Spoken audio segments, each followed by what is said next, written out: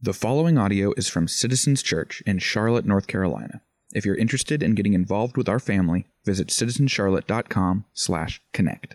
Our teaching text this morning comes from Isaiah chapter 7, verses 3 through 14. And the Lord said to Isaiah, "Go out to meet Ahaz, you and Shear-Jashub your son, at the end of the conduit of the upper pool on the highway to the washer's field. And say to him, be careful, be quiet, do not fear, and do not let your heart be faint because of these two smoldering stumps of firebrands, at the fierce anger of Rezin and Syria and the son of Remaliah. Because Syria, with Ephraim and the son of Remaliah, has devised evil against you, saying, let us go up against Judah and terrify it, and let us conquer it for ourselves and set up the son of Tabeel as king in the midst of it. Thus says the Lord God, it shall not stand, and it shall not come to pass. For the head of Syria is Damascus, and the head of Damascus is Rezin. And within 65 years Ephraim will be shattered from being a people. And the head of Ephraim is Samaria, and the head of Samaria is the son of Remaliah. If you are not firm in faith, you will not be firm at all." Again the Lord spoke to Ahaz, "Ask a sign of the Lord your God. Let it be deep as Sheol or high as heaven." But Ahaz said, "I will not ask, and I will not put the Lord to the test." And he said, "Hear then, O house of David, is it too little for you to weary men, that you weary my God as also? Therefore the Lord himself will give you a sign. Behold, the virgin shall conceive and bear a son, and shall call his name Emmanuel." This is the word of the Lord. You may be seated. Well, good morning. How are we doing this morning? Good to be with you guys. If we haven't met before, my name is Tim. I'm one of the pastors here. Real quick before we jump in, really glad you're here. Thanks for braving the weather. We're going to pray in just a second, but I want to make sure we're all on the same page as far as the holiday schedule that we have coming up as a church family. So just so no one's missing it, by way of reminder, all of this is also online, citizenscharlotte.com. But we will have a gathering next week, finishing up our series on the gifts of Christmas. And then on Friday, December 22nd, we're doing a Lessons and Carols service out at the Matthewstown Theater with a couple other churches in our city that we're partnered together with. We have no gathering on Christmas Eve, and then we'll be here on New Year's Eve for a special time of prayer and worship, and then back at it launching into 2024 with our 3-year anniversary, which is really, really exciting. The Lord has got us this far, and we want to pray and continue to seek his face for what he has for us in the future as a community. So that's where we're going. Again, that's online, citizenscharlotte.com. You can grab that there. Just don't want you to miss out on what we're doing over the next few weeks. All right, grab a Bible. You're going to need it. We're going to be in two places. We're going to start in Matthew chapter 1, and then we're going to get to Isaiah chapter 7, that passage that Drew just read for us. So we'll start in Matthew 1, get eventually to Isaiah chapter 7. It's going to be a ton of fun. Just like last week, we got to do some work in the text to get to where we are going. So in light of that, let me pray for us, and then we'll full steam ahead it. Sound good? Sweet. Love it. Let's pray together. Lord, we are here once again, living in this tension of an incredibly ordinary Sunday, and yet there's nothing ordinary about it. We know that you are also here, meeting us, going before us, living inside of us. And so we just want to recognize that we're not here alone, but we're here in your presence as your people, and you have come to meet with us. You have something for us. A word of encouragement, a word of conviction, a word of mercy.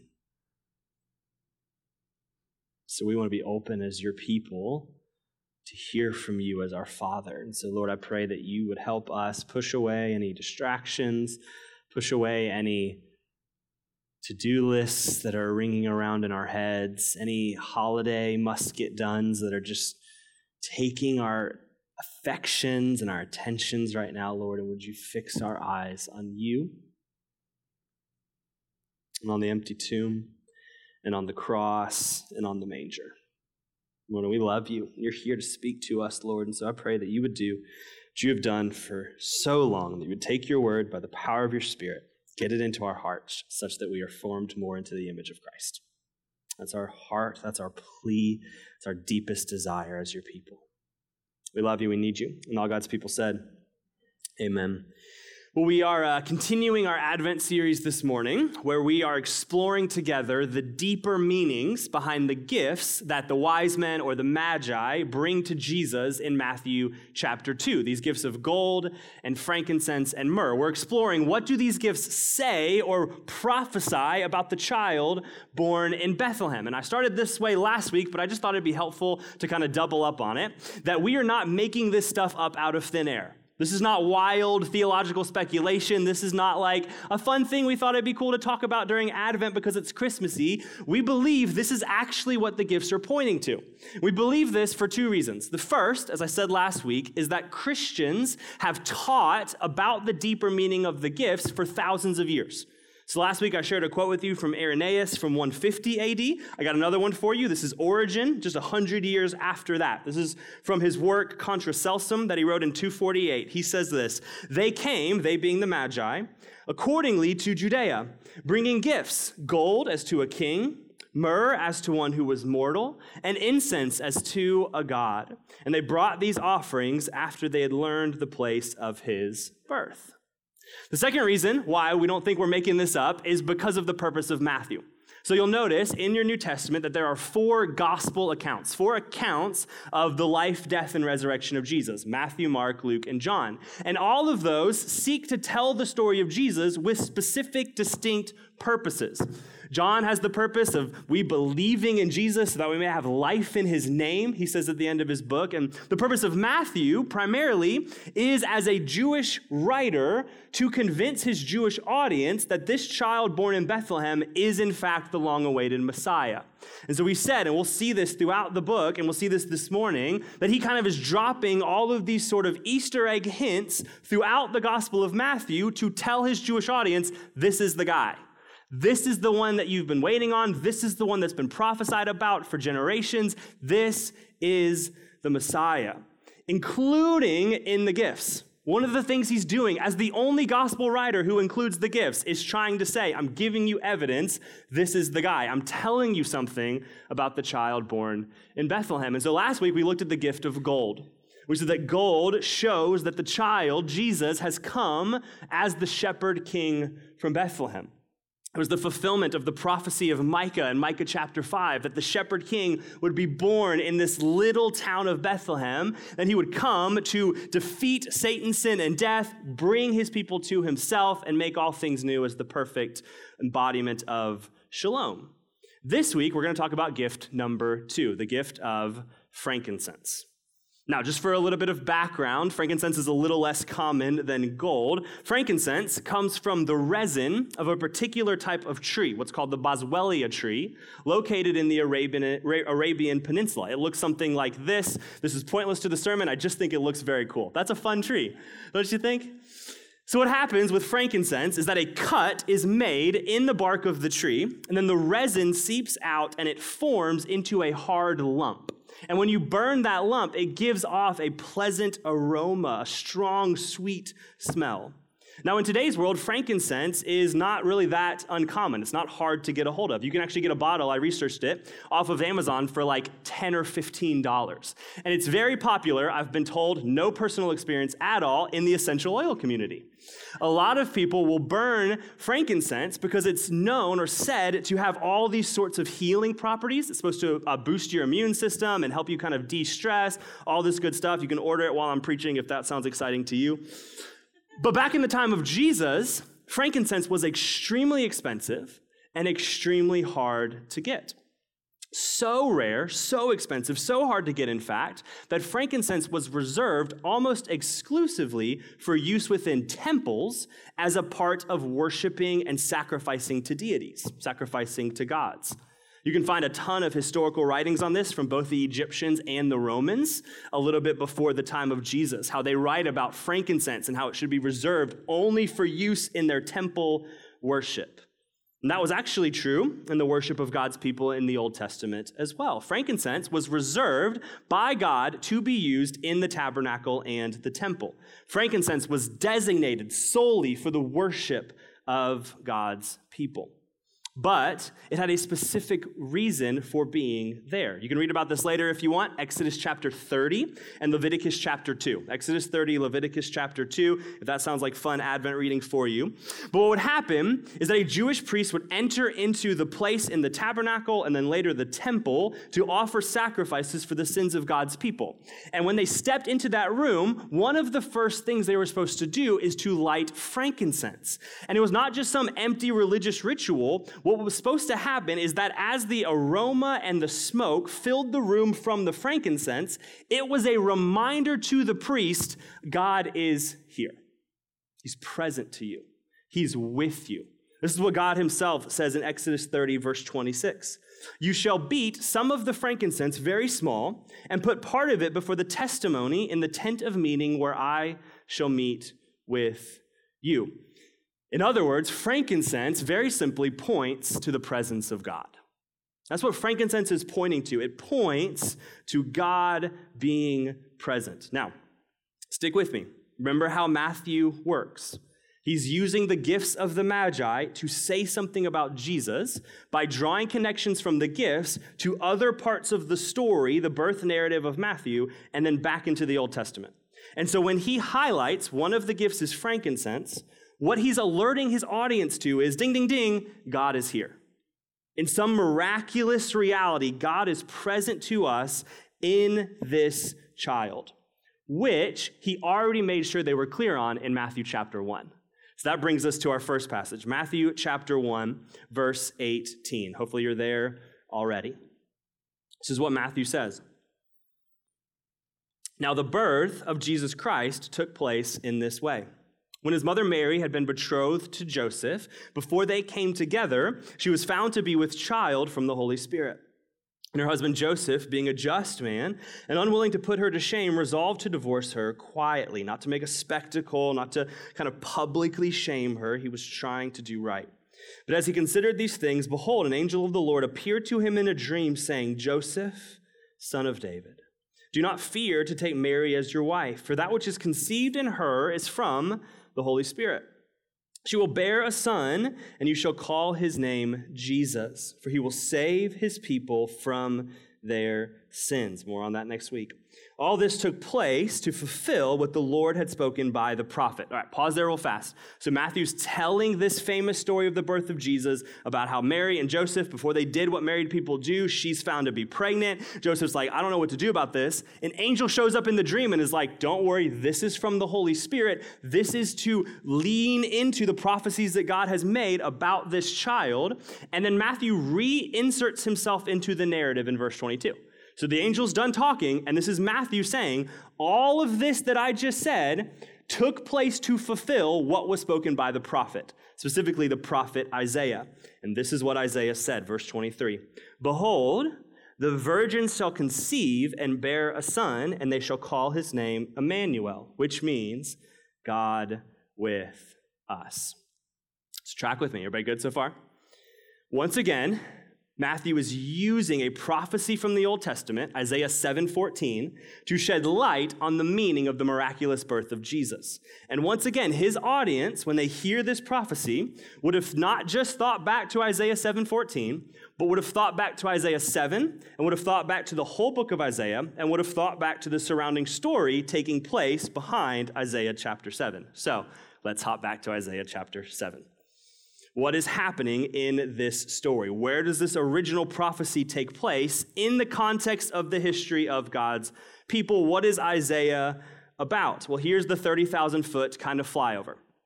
700 years or so before the birth of Jesus, actually just a few years before what we saw last week in Micah chapter 5, a king by the name of Ahaz is ruling over Judah. So at this point, God's kingdom, God's people, is divided into two kingdoms, the northern kingdom of Israel and the southern kingdom of Judah. Ahaz is ruling over Judah. And during his reign, he hears rumors that Syria and the northern kingdom of Israel are coming to attack him. And rightly so, he's freaking out. He's very afraid. He's very nervous. Isaiah 7:2 says his heart was shaking as trees shake in the strong wind, which we live in Charlotte. We know what that looks like. That's Ahaz. He's nervous. He's kind of freaking out. And so you would think, okay, Ahaz is the king of God's people.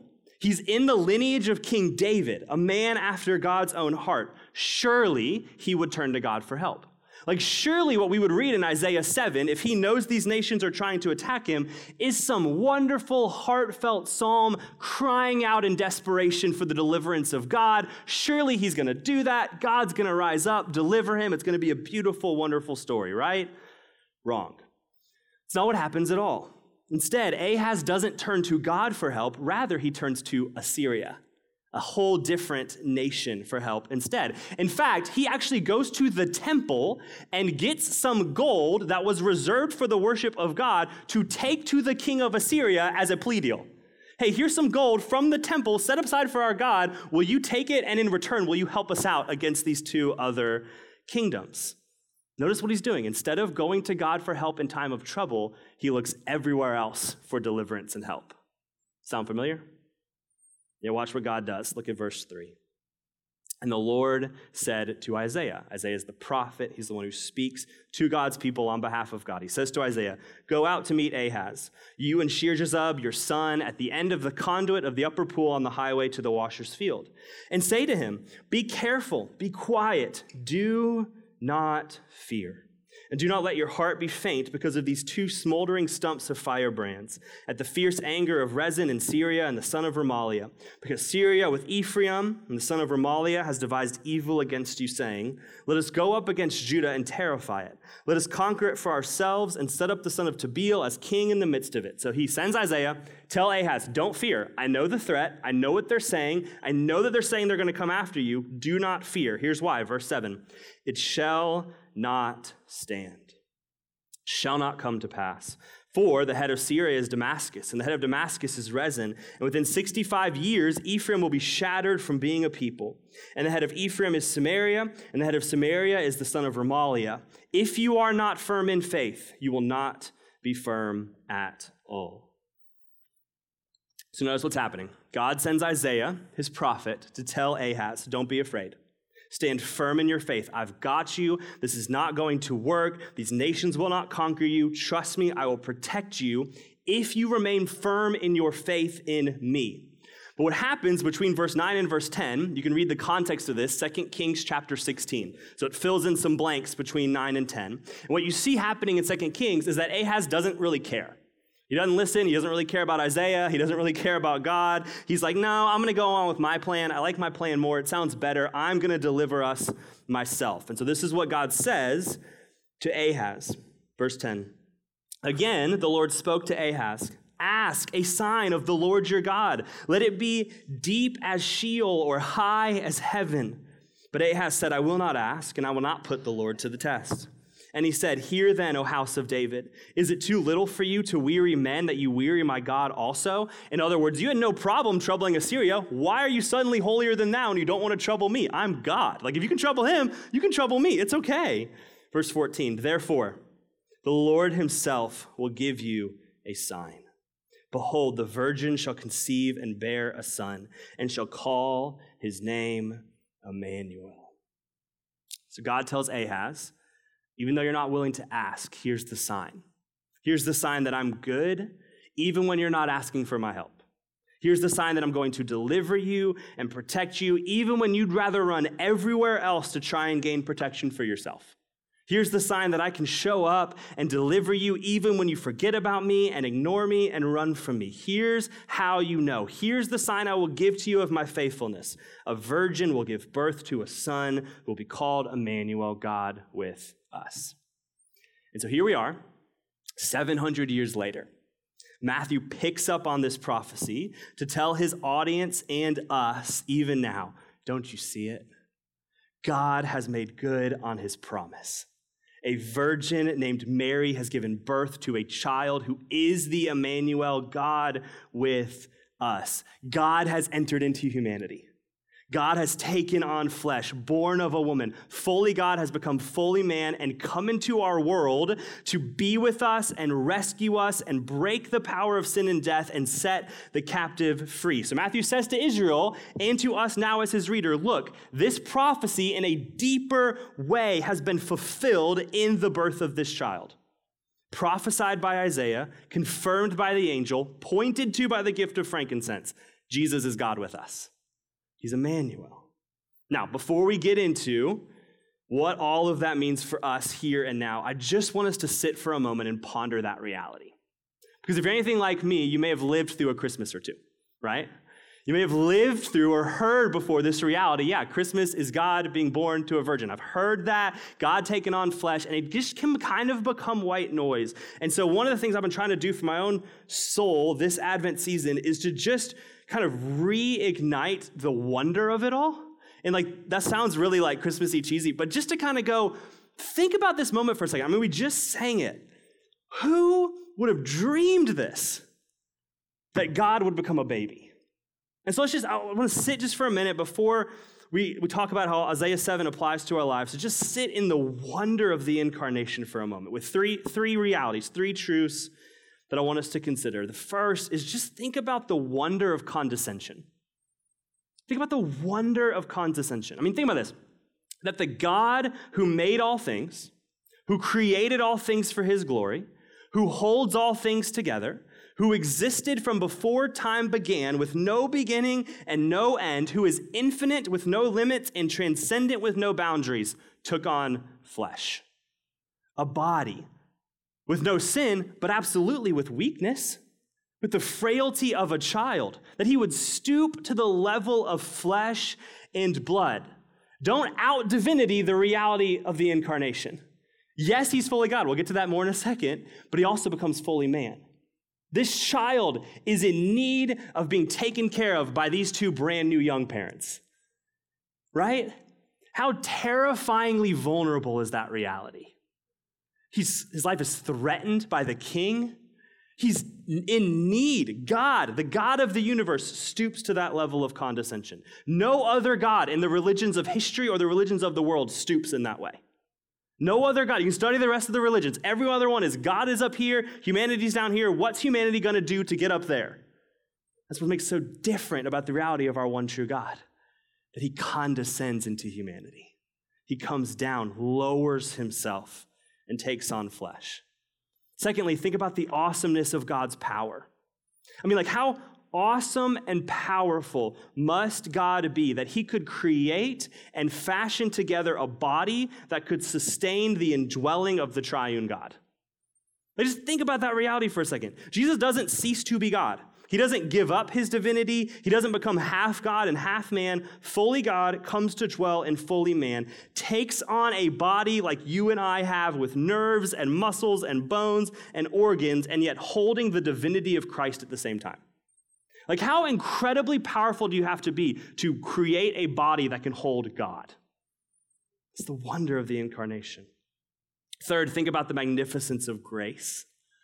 Humanity does not deserve God with us. Like, if you read through the Old Testament, one of the things that will become abundantly clear is just how messed up humans are and just how patient God is. Hear often in our cultural moment that the Old Testament is evidence that God is not kind, and yet my question is always, have you read it? Because it seems to be that the Old Testament says a whole lot more about how broken humanity is. It says so much, Genesis to Malachi. It's like story after story after story of what humanity does to one another.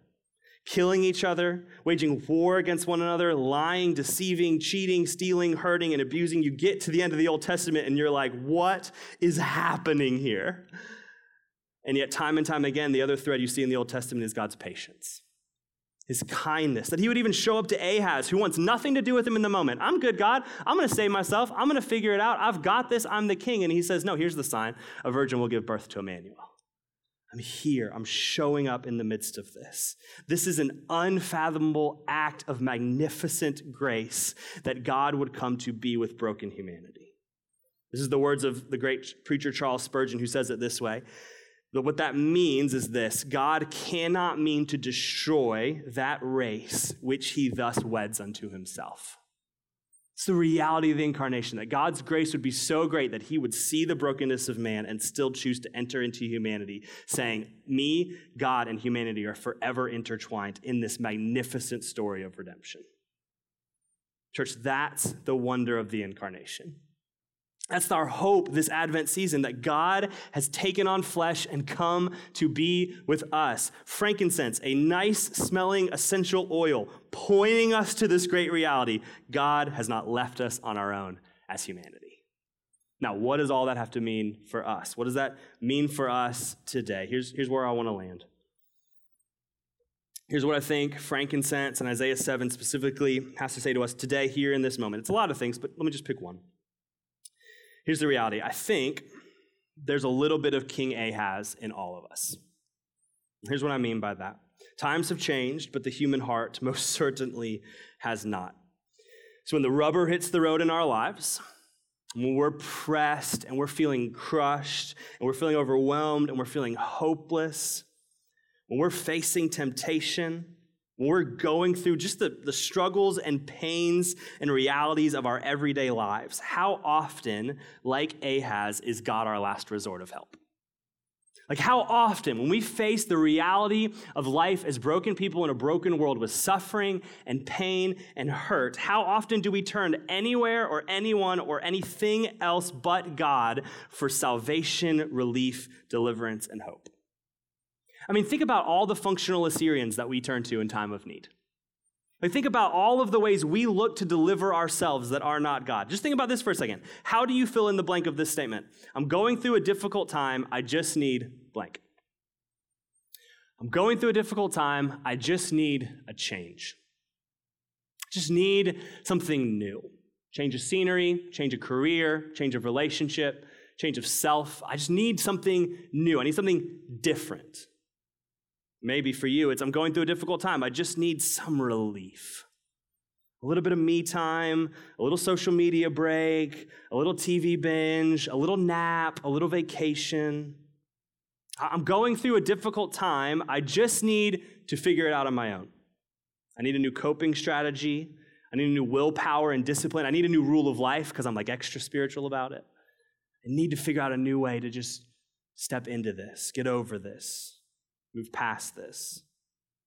I'm going through a difficult time. I just need Christmas to get here. Going through a difficult time. I just need Christmas to be done. But church, Advent shouts across history, there is a better hope. There's a better offer that just like King Ahaz and just like the Israelites in Matthew 1 and 2, God comes to us even when we're looking in every other direction for salvation and offers us himself, Emmanuel, God with us. And so get this. Last week we said Advent was good news for those longing and waiting for God in the darkness. Last week he said it was good news for those of us who are desperately hoping for God, that he arrives as a declaration of war, the shepherd king from Bethlehem, to gather his people to himself, defeat what is broken, and usher in perfect shalom. But here's what I want you to hear today. Advent is also good news, not just for those longing and waiting, but those who gave up longing and waiting a long time ago. Advent is good news for those of us constantly pleading and asking the Lord, where are you and when will you deliver me? But Advent is also good news for those of us who haven't prayed in a month. Advent is good news for us when we're desperate for God, but it's also good news for us when we are distracted from God. Advent's good news for those of us that will say, Lord, I need you. Where are you? Will you show up? Advent offers hope. And Advent also offers hope for those of us who go, I haven't thought about God, and I'm just going to figure it out on my own, and I'm just going to fix it, and I'm just going to do what I need to do. Advent offers hope for both. And so maybe for you, this year, Christmas is not feeling holly jolly. Right? Contrary to the words of the famous Christmas song, one of my all-time favorites, your troubles do not feel miles away. Maybe the Christmas season for you is accompanied by sadness and pain. Maybe it brings up feelings of loneliness or loss. Maybe for you, this is the year where there's an empty seat at the table.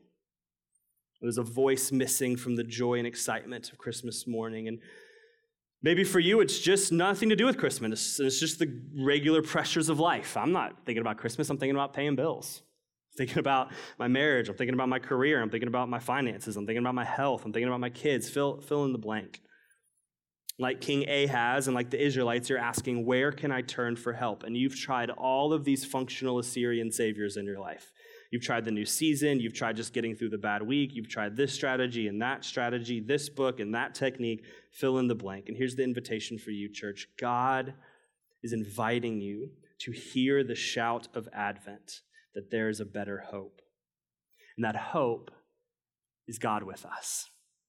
Entering into humanity, entering into the darkness. He says, turn to me, I am Emmanuel. God has come to be with his people. Because Advent isn't the good news that all your troubles will be miles away. Sorry, Mr. Bublé, right? Advent is the good news that Jesus Christ is Emmanuel, God with us in our troubles, with us in our pain, in our striving. And yet even better than that, the good news of Emmanuel is not just God with us, but also we know the story keeps going. Jesus comes, he's born, he lives, he dies, he rises again, and in Acts chapter 1, he ascends to the right hand of the Father. But that's not God ceasing to be with us. Rather, the Father and the Son send the Holy Spirit. And now all who believe in Christ, all who trust in him are now indwelt with the Holy Spirit, sealing us for the day of salvation, empowering us to fight against sin, giving us supernatural peace in the midst of our circumstances, guarding us against lies and accusations of the enemy, and so on and so forth. And so the good news of Emmanuel is not just God with us, but it's also God in us forever. So that's the good news that we hope for, that we don't have to turn around looking for a bunch of functional saviors because God is in us and with us as Emmanuel. So gold, a king, is born today. Incense, God is with us. And so we wait on him. We hear his words to Ahaz, stand firm in your faith, because he's come and he's coming again. Amen. Let's pray together. Lord, we need you. In our moments of trial, in our moments of grief, in our moments of suffering, in our moments of pain, we need you. Emmanuel, God with us, taking on flesh, entering into the world. Lord, and there are so many ways we are like Ahaz, separated by thousands of years, and yet the human heart is the same, Lord. We want to save ourselves.